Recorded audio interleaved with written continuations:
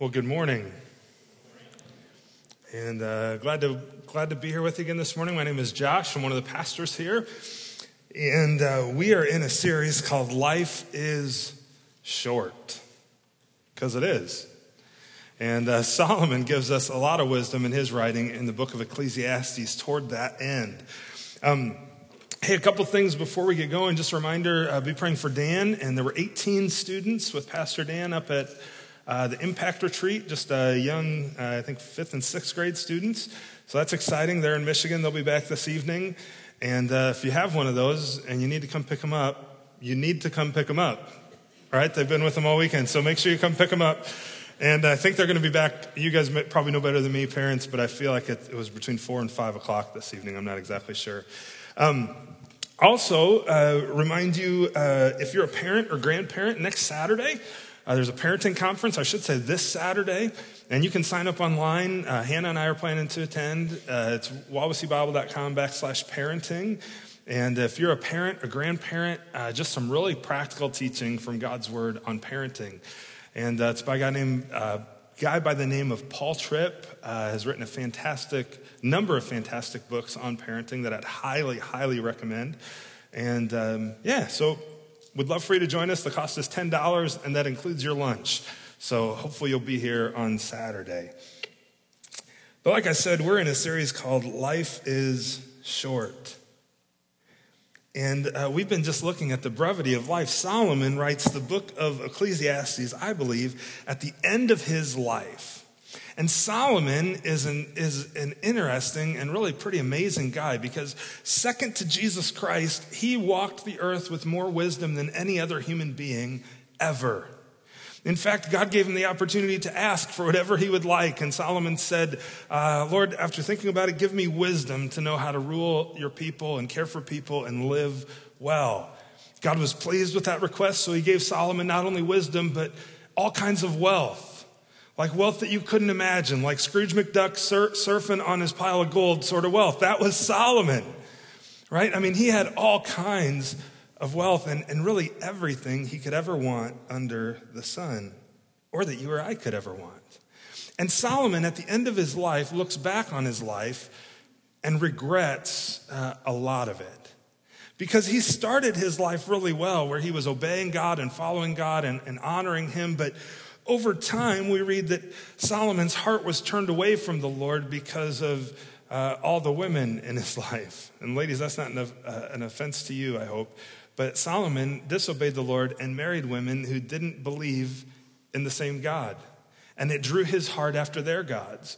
In fact, 700 wives and 300 concubines. He had a different woman every night.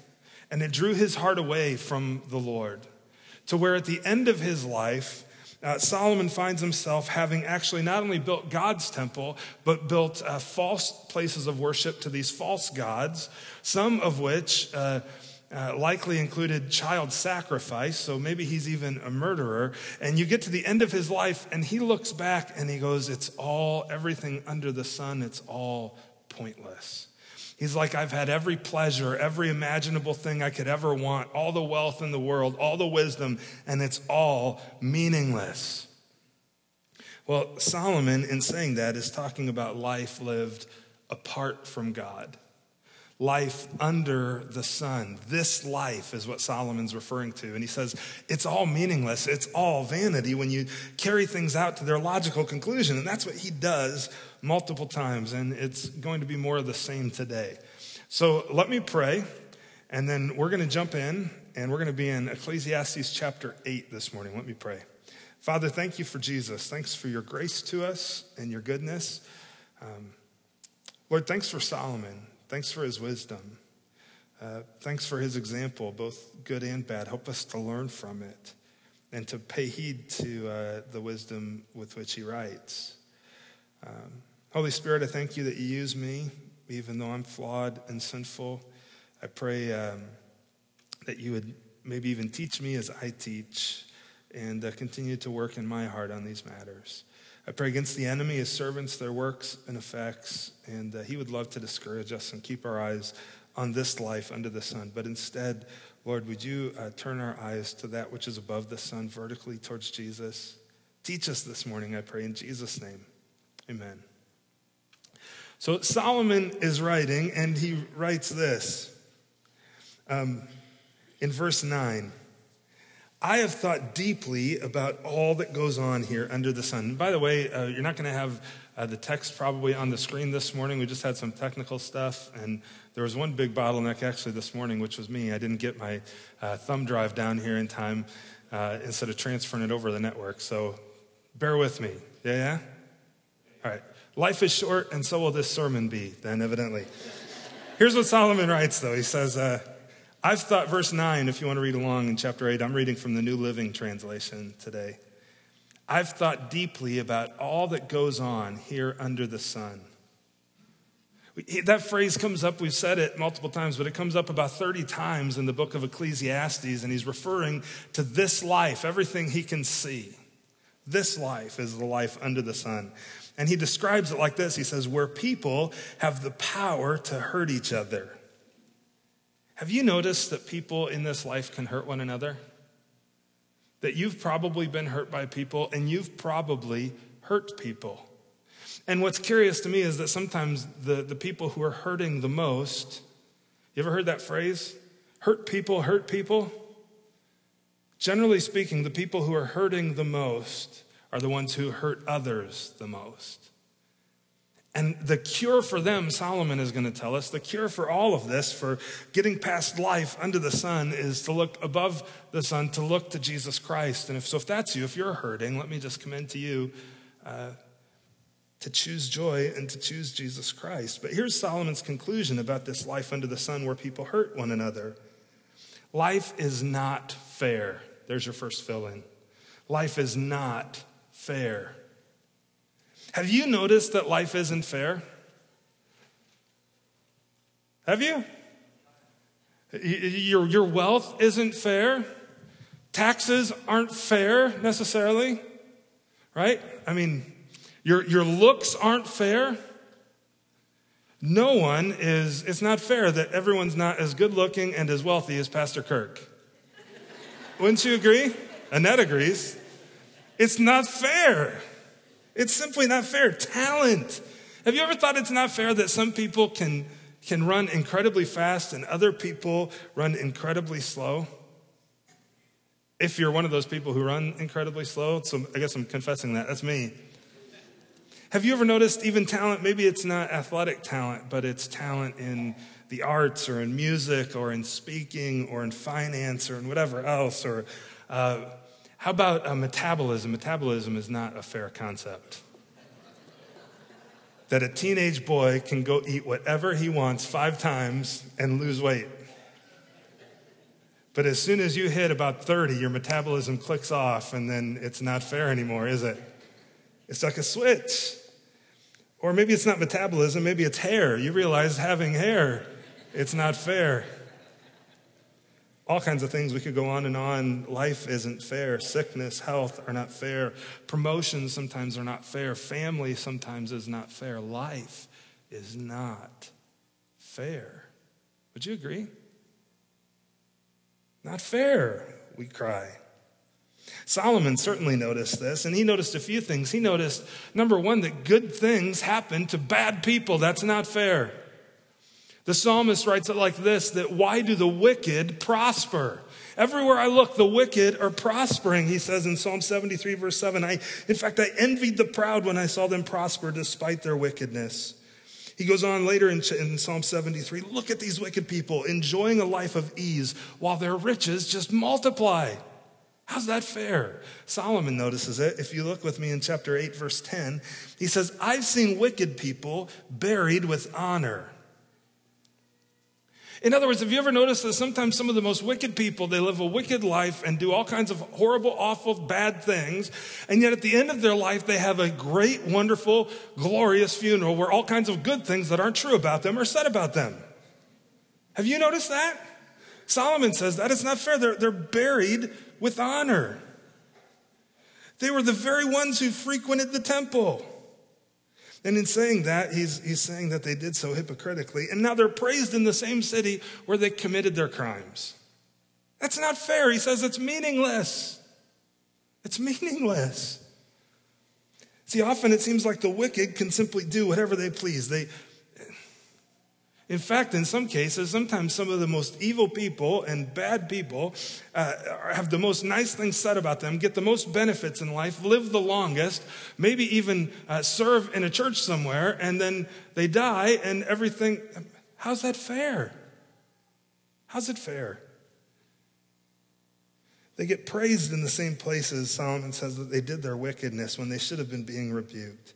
They live a long life. Nice things are said about them that aren't even true. Do you agree then that this aspect of life, do you agree with Solomon, is just meaningless? Like, what's the point, in other words, is what he's saying. And what he's going to go on to conclude is, if that's true, like under the sun, the wicked seem to prosper, so why in the world would I choose to live a life that's honoring to God? Why don't I just live a wicked life? It seems to go better for the wicked than it does for the just anyway. What's the point? Why should I fear God?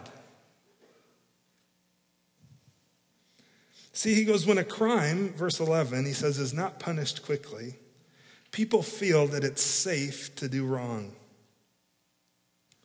When a crime is not punished quickly. So he's giving us a little bit of insight here to where he's actually going. It's not that their crimes are not going to be punished. He just says they're not punished quickly. And when a crime is not punished quickly, people take that as license to just go ahead and do whatever they want. Right? I mean, think about it. Would your life be any different? Now, be honest with yourself here, okay? Or would you live your life different? Imagine in the world there were no police officers. There were no prisons anywhere. There was no consequence for any decision you made. Would you live your life differently? I bet you would. Because if I'm honest in my own heart, I think I would. And the reality is that when our eyes are fixed under the sun, Solomon says, it appears as if these things go unpunished, that there is no judge, that there is nothing that's going to be made right. And so as I look at it, it's meaningless. So like, why do I even live this life? Why don't I just live like the wicked? Their life seems to go better. Well, the reality is that these crimes will be punished, right? God is just patient in bringing judgment. So while good things happen to bad people, that's part of God's common grace. See, God's grace, you can think of it in two pieces. There's his common grace where he gives good things to everyone, right? The sun shines, the rain falls, plants grow. There's common grace to everybody, air to breathe. But there's also a revealed grace in which people trust in Jesus Christ. But everyone, whether they've trusted in Jesus or not, receives this common grace of God. And he does that so that people might recognize him and turn to him in repentance and receive his revealed grace in Jesus. See, Peter writes this in 2 Peter 3, verse 9, the Lord is not slow to fulfill his promise, as some count slowness, but he is patient toward you, not wishing that any should perish, but that all should reach repentance. See, God isn't just not judging things that ought to be judged. He's delaying that judgment. The book of Romans talks about this. Paul does, that sometimes in our feeling safe to do wrong, all that people are doing is they're storing up wrath for themselves. He says, chapter 2, starting in verse 3 of Romans, do you suppose, you who judge those who practice such things, yet you do them yourself, do you suppose that you will escape the judgment of God? Or do you presume upon the riches of his kindness and forbearance and patience, not knowing that God's kindness is meant to lead you to repent? But because of your hard and impenitent heart, you are storing up wrath for yourself on the day of wrath when God's righteous judgment will be revealed. See, what Paul's saying here is that if you're a bad person and good things seem to be happening to you, and so you don't care and you continue to do these bad things and sin and do wickedness, you aren't getting away with it. All you're doing is you're adding a rock to the pile of your judgment. And wrath is being stored up. And that wrath will be, if you haven't trusted in Jesus Christ, this is a hard thing to say, but it's true. This wrath will be poured out on you. you have a choice. You can either see it was also poured out on Jesus Christ on the cross for anyone who would trust him and believe in him. But for those who don't, God's delaying judgment so that you might turn to him yet. And these rocks are just piling up, and it's getting to be a bigger and bigger and bigger pile every day until you repent. And it's either going to be used to crush you, or you can accept the fact that God would be willing, because he loves you, to let that fall upon Jesus Christ and have his wrath be satisfied in him on the cross. See, good things happen to bad people, but that isn't freedom just to do whatever we want. Verse 14, I'm going to skip ahead a little bit in chapter 8. He says, and this is not all that's meaningless in our world. See, the wicked are often treated as though they were good. He says also, though, in this life, good people are often treated as though they're wicked. See, not only do good things happen to bad people, but bad things happen to good people. Have you noticed that one? I would imagine, knowing many of you, this is the one you would resonate with more. Because I know many of you who are very good people, yet awful things have happened and come upon your life. Painful and hard things. And how do you reconcile that? How is it that God allows good to happen to the wicked and bad to happen to the righteous? Well, number one, you have to recognize that this is under the sun. That this life is very short and eternity is a long time. And God's going to make these things right. He promises to. And he will. And so we can endure for a short time. Paul says that, in fact, our sufferings in this life pale in comparison. That you can't even compare them, he says, to the glory that awaits us. So he encourages us to endure. We need to encourage one another in that too. But this life is temporary. See, you want examples of bad things that happen to good people? The biggest one, we mentioned him a few weeks ago, is Job. And really, he's not the biggest one. The biggest one is Jesus, right?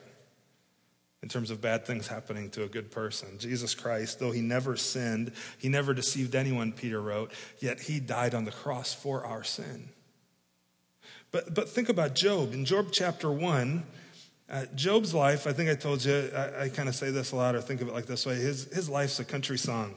One day when Job's sons and daughters were feasting at the oldest brother's house, a messenger arrived at Job's house with this news.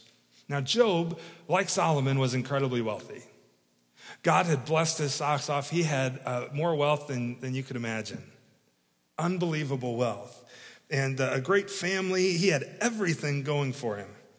And it says, one day, while they were feasting, a messenger arrived at Job's home with this news.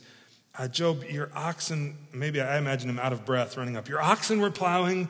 The donkeys were feeding beside them when the Sabians raided us. They stole all the animals. They killed all the farmhands. I'm the only one who's escaped to tell you. Now, Job's starting to process that. And it says, while he was still speaking, in verse 16, another messenger arrived with this news. Job, the fire of God has fallen from heaven and it's burned up your sheep and all the shepherds. I'm the only one left to make it back to you, to tell you about it. You've lost everything there.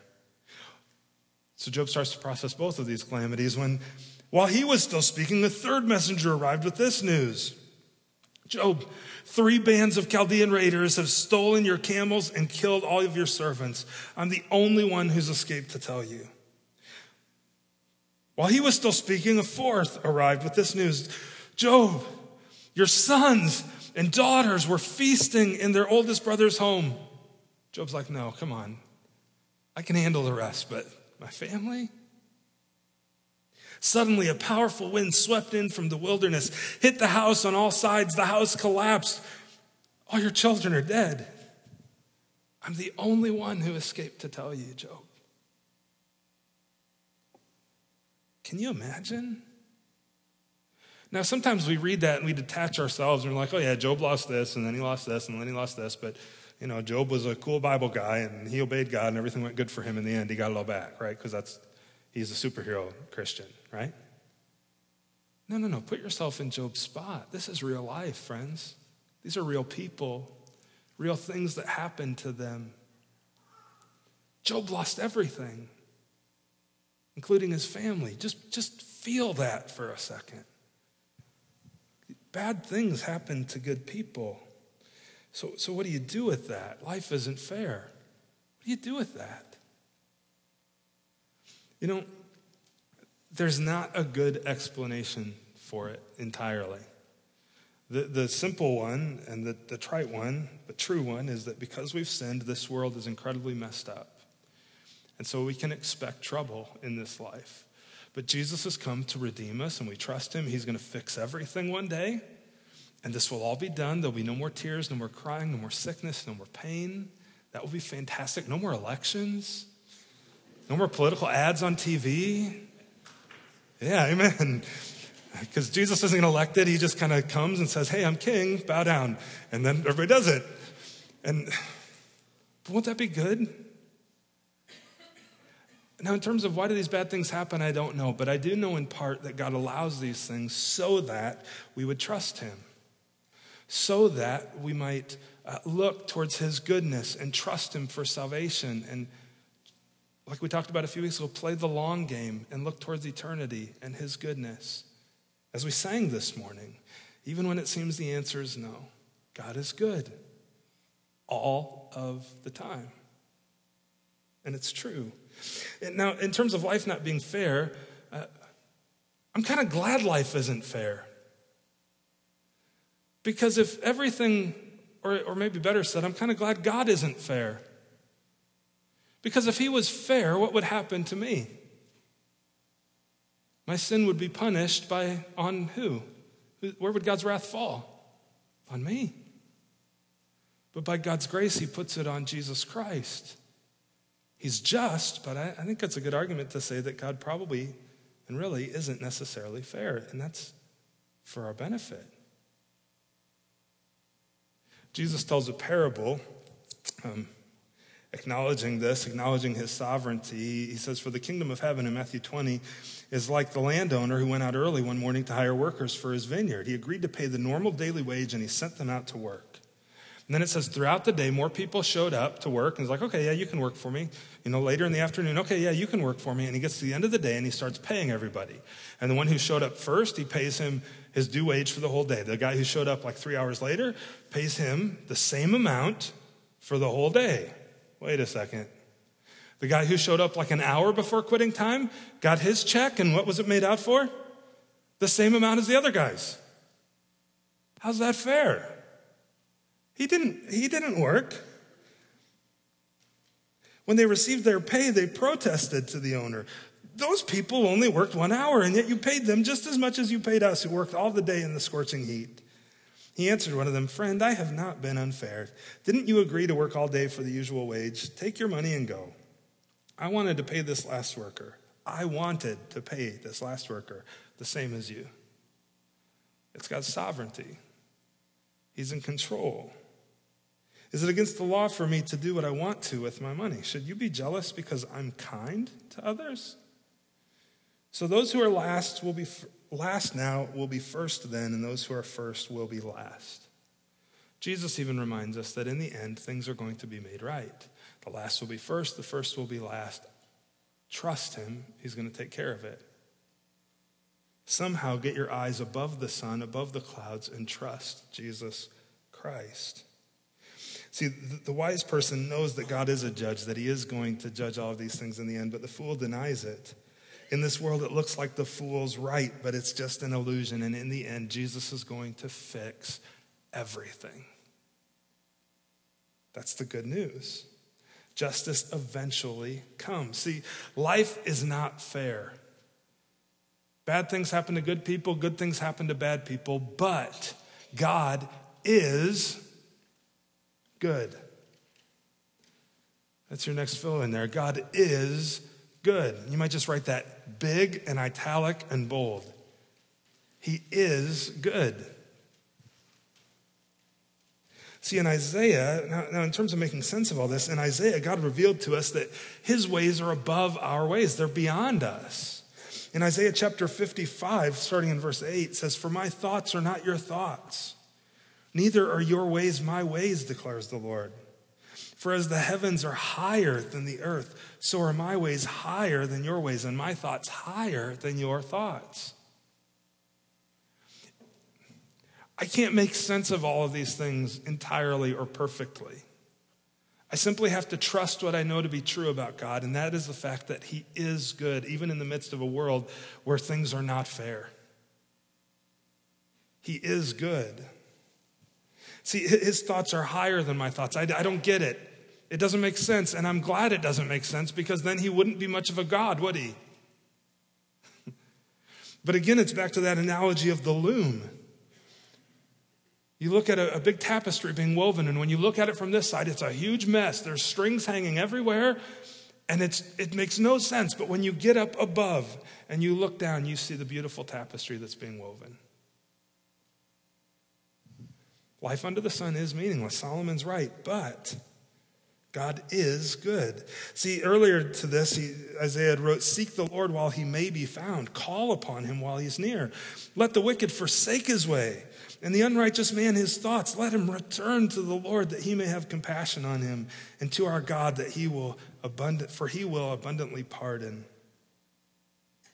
See, Solomon agrees with this when he's writing in Ecclesiastes. If you look at verses 12 and 13 of chapter 8, he says, "See, but even though a person sins 100 times and still lives a long time," in other words, even though life is unfair, "I know that those who fear God will be better off." That's what he writes. I know that those who fear God will be better off. Maybe not better off this week, but I'm telling you, better off for eternity, and eternity is a long time. Would you agree? He says, "The wicked will not prosper," meaning in the end, "for they do not fear God." Verse 13, he continues, he says, "Their days will never grow long like the evening shadows." Proverbs 10, verse 7 says something similar. "The memory of the righteous is a blessing, but the name of the wicked will rot." See, even though life's not fair, God is good. He is good, friends. He is. You have to trust that. You've got to believe that, because it's true. And unless you do, then you come to the same conclusion Solomon does, that everything under the sun is vanity and meaningless. And what a waste of time. See, Job, remember Job lost everything? Lost all of his wealth, lost his family and his children. Check out Job's response. I stopped reading in verse 19, but here's what it says in verse 20. This is chapter 1 of Job. "Job stood up and he tore his robe in grief. Then he shaved his head and fell to the ground in worship." Now for you and I, you're probably not going to tear your clothes, but it would just think of just incredible anguish. That was an expression of anguish at that time. And Job, he tears his clothes and he shaves his head. He falls to the ground in worship. He said, "I came naked from my mother's womb, and I'll be naked when I leave. The Lord gave me what I had, and the Lord has taken it away. So praise the name of the Lord." I don't think he probably said that with a smile on his face either, by the way. It was probably through his tears. And in all of this, verse 22, Job did not sin by blaming God. There's some phenomenal ways to learn this truth in the book of Job and from his example. In chapter 13, verse 15, it says, "Though he slay me, I will still hope in him." In chapter 23, verse 10, one of my favorite promises in all of Scripture, Job says, "For he knows the way that I take. And when he has tried me, because there'll be an end to this trial, I will come out as gold." So life's not fair, but friends, God is good, and you can trust him to keep those promises, that though he slay you, you can hope in him. That though you're in an incredible trial right now, and if you're not in one, you either just came out of one or you're heading into one, get ready, right? That when he's done, you'll come out as gold if you trust him. Don't be like the wicked who don't fear God. It goes well for those, Solomon said, who fear God and who trust him. Hold on tight. He's your only hope. And then Solomon gives some conclusion of how we ought to live our lives. Life isn't fair, but God is good. And he concludes something very similar to what we talked about last Sunday. He says, so work hard, obey God, or obey Jesus, and enjoy life. See, here's what he says in verse 15.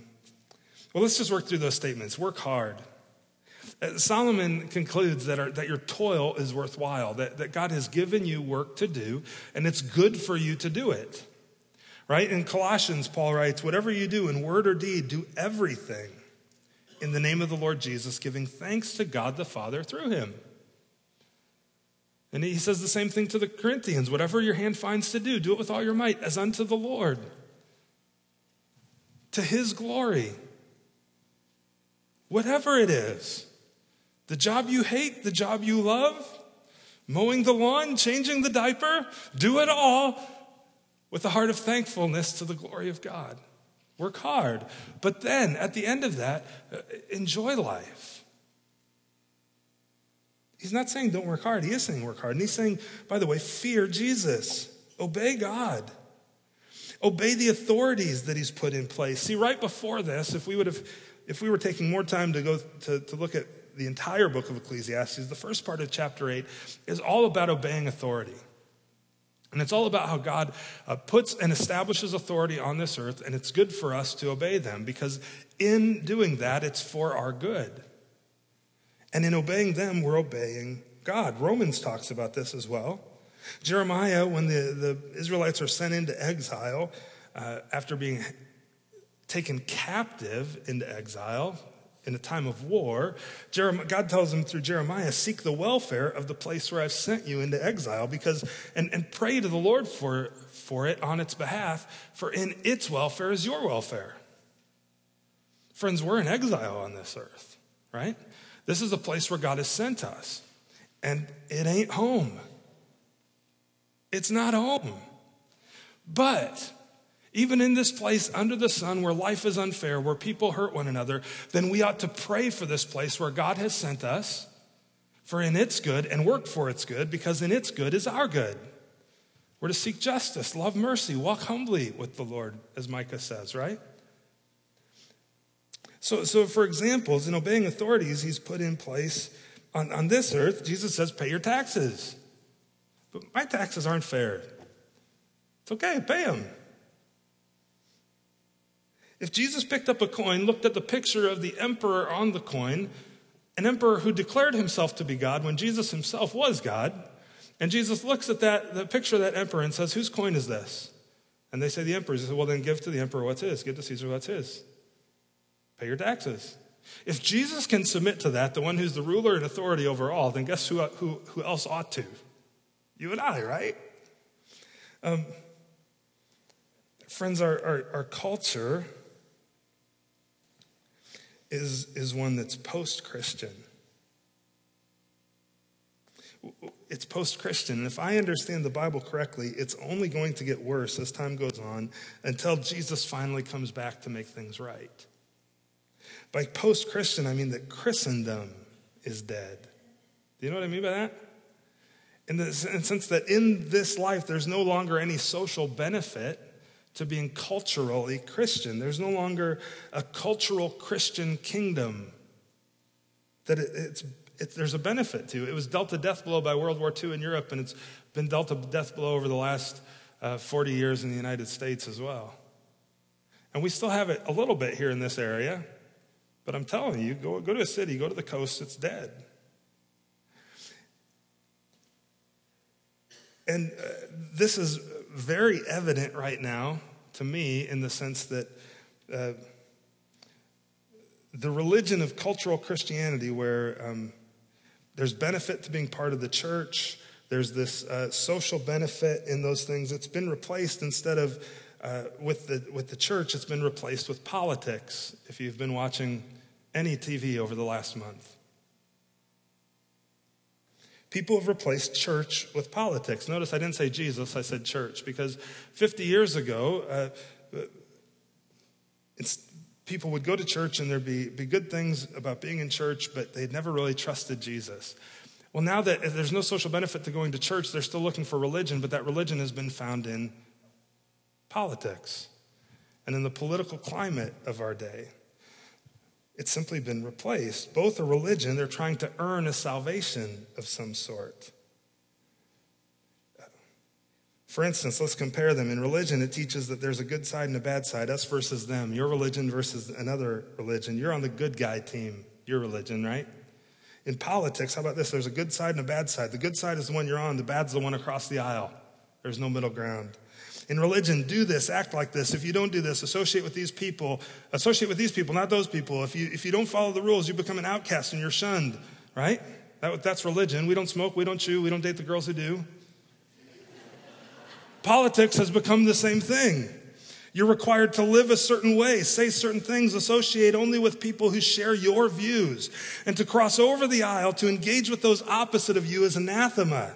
It's forbidden, and it makes you a functional leper to those in your political camp. Politics has replaced religion in America. In religion, there's a savior. There is, right? Jesus Christ.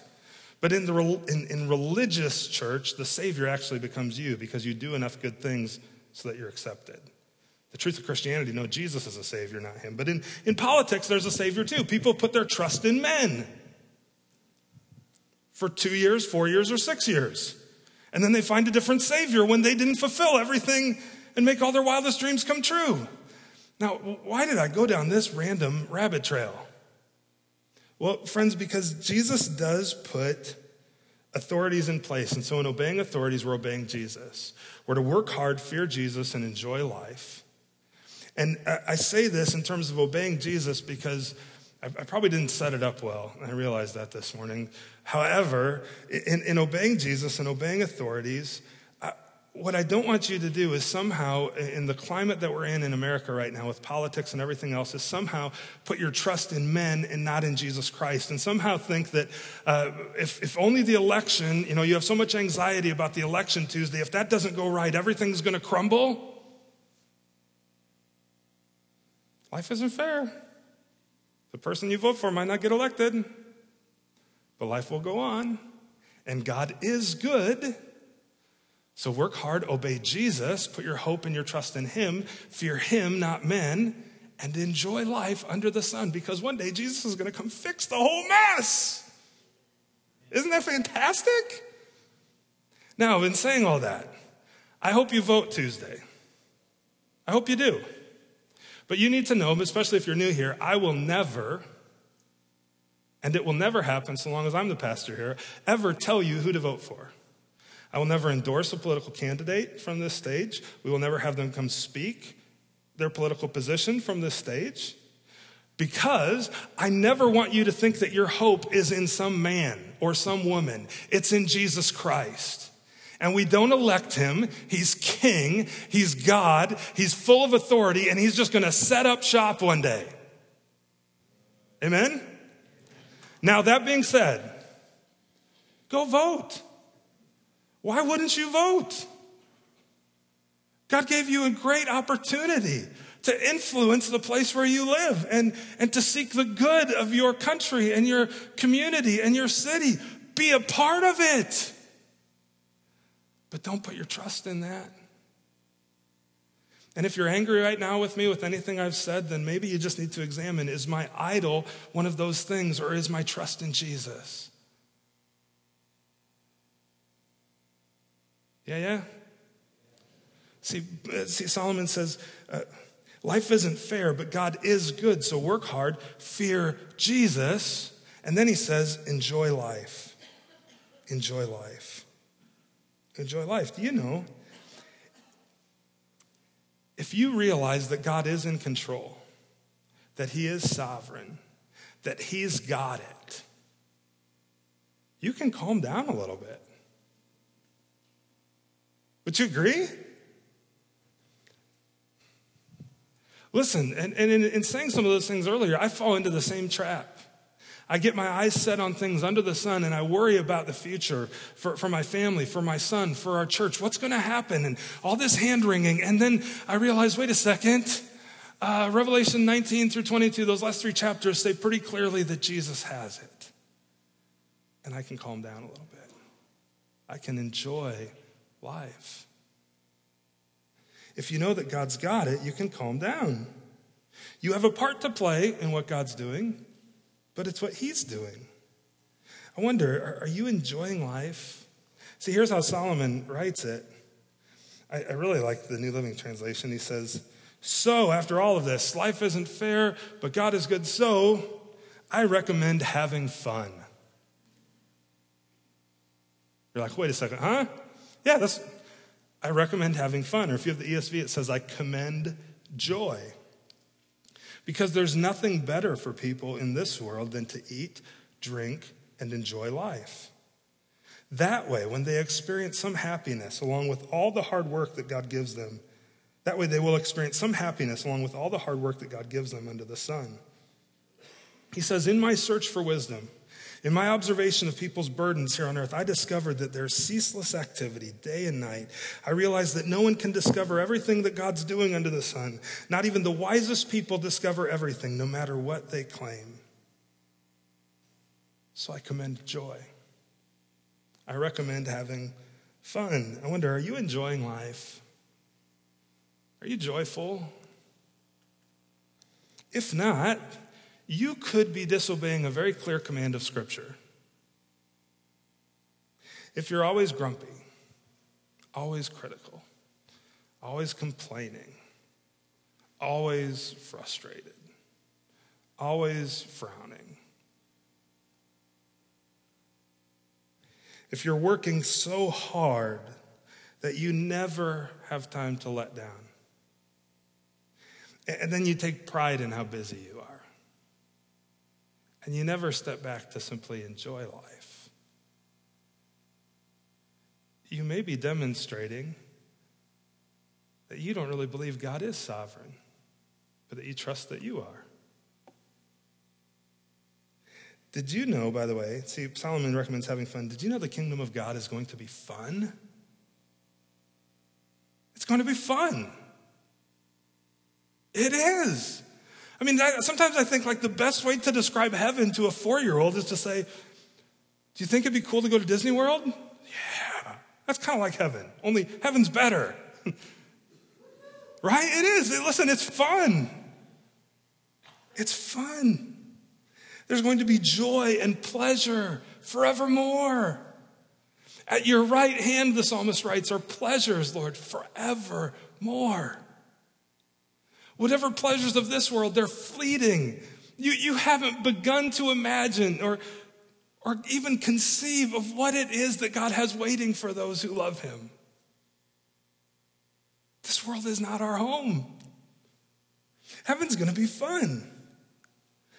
Well, why do I say that? Well, because Jesus is fun. Like, Jesus is fun? Yeah.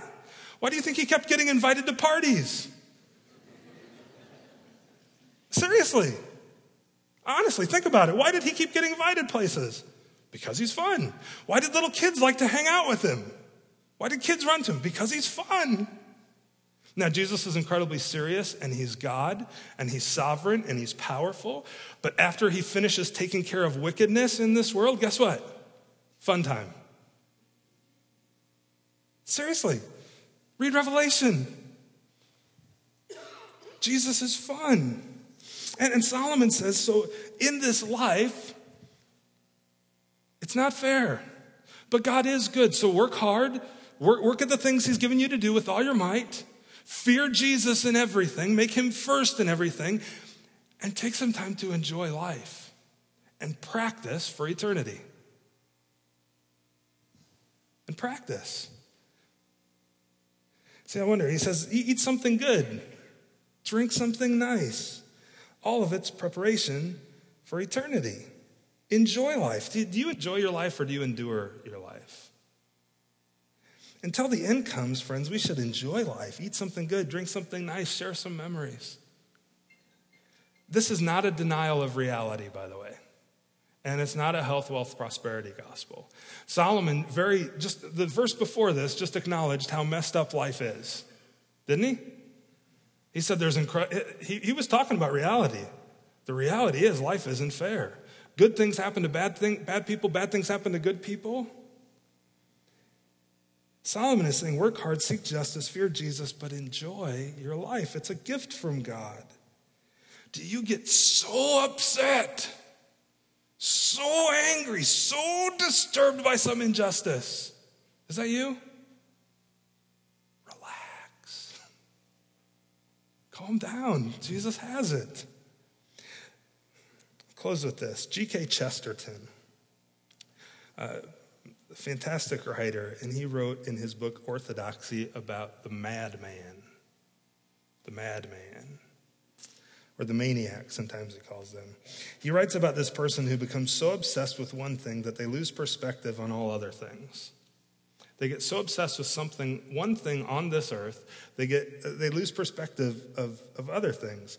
And they relate everything to the one thing, which causes them to eventually become, kind of conspiracy theorists or the like. And they try to pull every single thing under the sun that's unrelated together, and they only try to make sense of it in light of this one passion point. And it's the only way it makes sense in their convoluted mind. He writes this, he says, if the madman could for one instant become careless, he would become sane. In other words, if he could step back and enjoy life a little bit, he would become sane. He'd gain some sanity.